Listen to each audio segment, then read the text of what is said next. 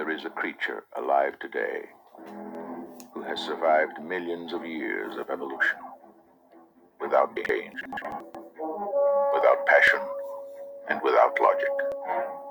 It lives to kill. A mindless eating machine. It will attack and devour anything.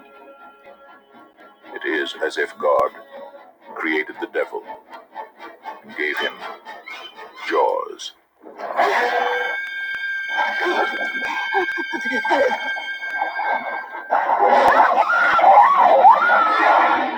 That's right. He gave him Jaws. Still my favorite movie trailer of all time. Of all time.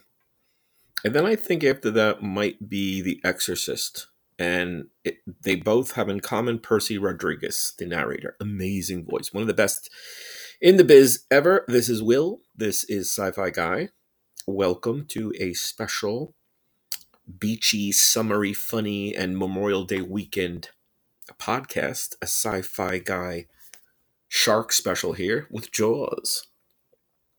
So many movies come in the summer, the beachy, the water. So many movies, right? Jaws, I think, has to be, for me, still number one in terms of a summer movie. Number one in terms of a lot of, things. But certainly Jaws is sort of my number one beach or summer movie. And I saw it as a kid. I was all of, 6 years old, 5, 6 years old. One of those things where I can't ever forget it. It was just so shocking. It was amazing. It still is. I mean, especially as a child, to see this epic, which really kind of started in many ways the summer blockbuster. Certainly, one of the very first, and started that trend of having the big movies come into the summer. And actually, it was, I guess, originally it wasn't supposed to be. I think it was supposed to be a Christmas movie. I'm going to get to some trivia later. But I think it was supposed to be a holiday Christmas film, but it became a summer movie, and one of the best and one of the biggest. But here we are talking about Jaws, and we're talking about New Jersey, my hometown, birthplace, and state in New Jersey. And I don't know if you guys know, but Jaws, the novel, the author Peter Benchley wrote Jaws inspired by a real shark attack in New Jersey in 1916.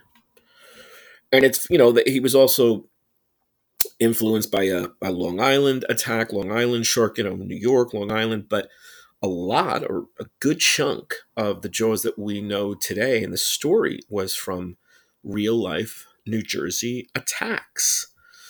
So let's get to some official wikis here. I love the wikis. Film producers Richard D. Zanuck and David Brown read the novel before its publication. And that's interesting to stop and, this is, I don't know how common this is a practice today, but back in the day, and, a lot of classic Hollywood stuff, film producers would get, so they call them the galleys in publishing. So they get the manuscript, which is just about finished and, not published yet. And, I guess the film studios and executives say, or rather the publishing said, would you like to buy the movie rights? And they snapped them right up, and they selected Steven Spielberg to direct the film. It was released in June of 1975. It omitted practically all of the novel's subplots. So all the people stuff, and just went more for the shark, mainly focusing on the shark and the three protagonists. Jaws became the highest grossing movie in history up to that time, becoming a watershed film in motion picture history, and the first of the summer blockbuster films. So it is credited as the first. 3 sequels followed the film, which were met with mixed to negative responses. And I'll say that 2 is awesome. I mean, I love 2. I think it's, in terms of a follow-up, almost sort of like a Bride of Frankenstein or a Halloween 2, where it sort of, begins shortly thereafter, very close to the original, has most of the main cast back, and it's wonderful. I love Jaws 2. It's good to do a little marathon, put them together in one big shark attack. But here's the Jersey angle. Peter Benchley, the author, was partly inspired by the Jersey Shore shark attacks of 1916, where there were 4 recorded fatalities and 1 critical injury from shark attacks from July 1st through July 12th in 1916. Now, what did Benchley do? How did he actually incorporate? Well, the Jersey Shore attack is very similar to the story in Benchley's book, with a vacation beach town on the Atlantic coast being haunted by a killer shark, and people eventually being commissioned to hunt down and kill the shark or sharks. There is another similarity in the 1916 incident and the book where kids are attacked in a body of water other than the ocean. In the 1916 incident, a child and an adult who attempted to save him were attacked and killed in Matawan Creek, a freshwater creek, and in the film adaptation, Mike Brody is nearly killed in the pond, which in reality is a small inland cove that connects to the open ocean through a small tributary. So, it's really, there's a great documentary. I can't recall the name. I think it's called maybe Real Jaws or something about, akin to that. And it's all about the real New Jersey shark attack.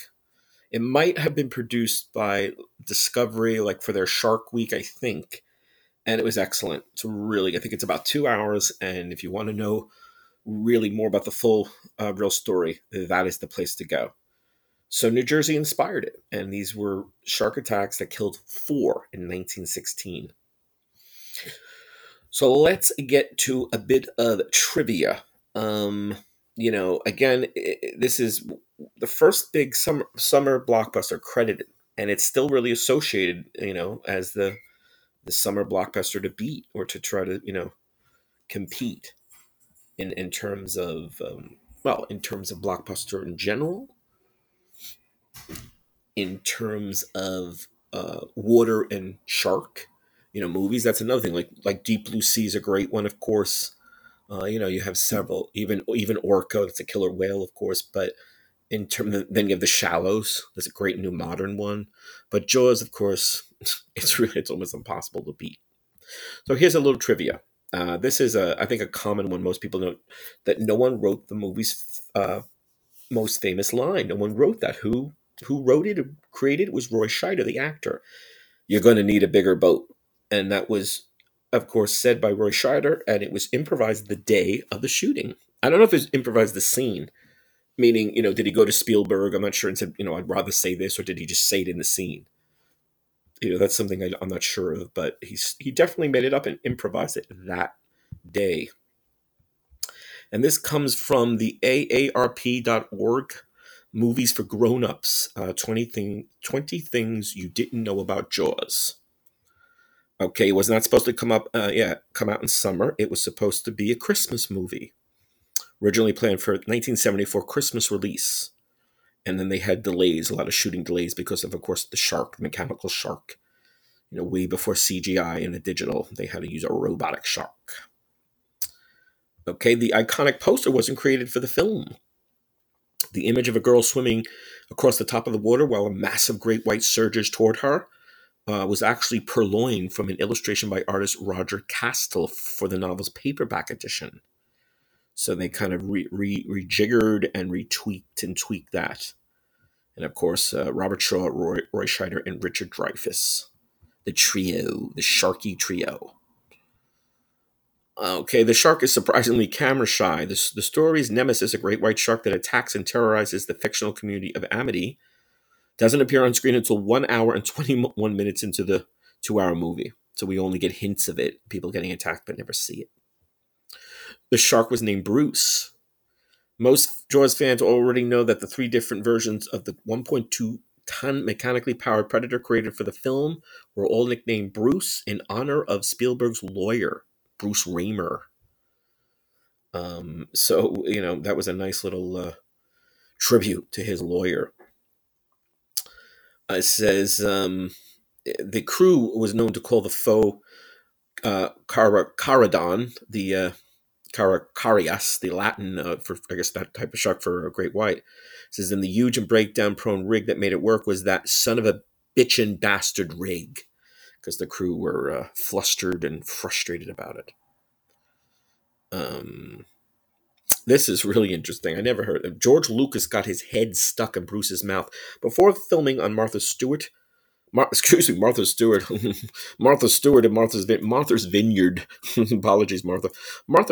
Before filming began on Martha's Vineyard, Spielberg invited industry friends, including Martin Scorsese and George Lucas, to check out the mechanical shark.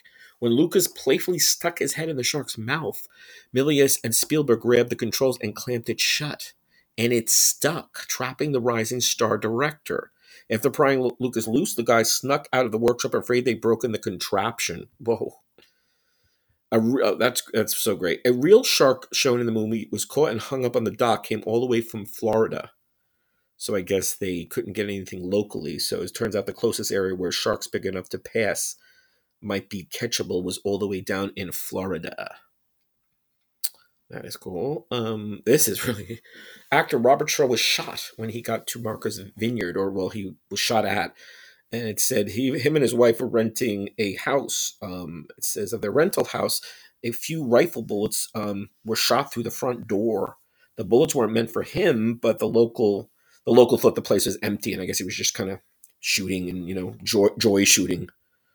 The rifleman was later fined and released. Benchley is in the film. He worked as a reporter for the Washington Post before writing the novel that would become a massive bestseller. And the very summer Spielberg was filming the movie version, Benchley brought work history to his cameo as a TV reporter in the film's pivotal 4th of July weekend beach panic scene. Peter Benchley bonded with Spielberg and the company over booze and cards, while the author and the budding auteur had a little static at first over some comments Spielberg had made about Benchley's original screenplay for the film. The two quickly made up once they met and enjoyed cocktails and rounds of poker at the beach house the director was renting during the project. So that was nice. They kissed and made up with poker and booze. Steven Spielberg appears 2 times in the movie. No, Hitchcock who famously appears in There He Is cameos. The young director shows up and goes into arcane and only audible places. 1, his voice crackles over the radio of Quint's boat, the Orca.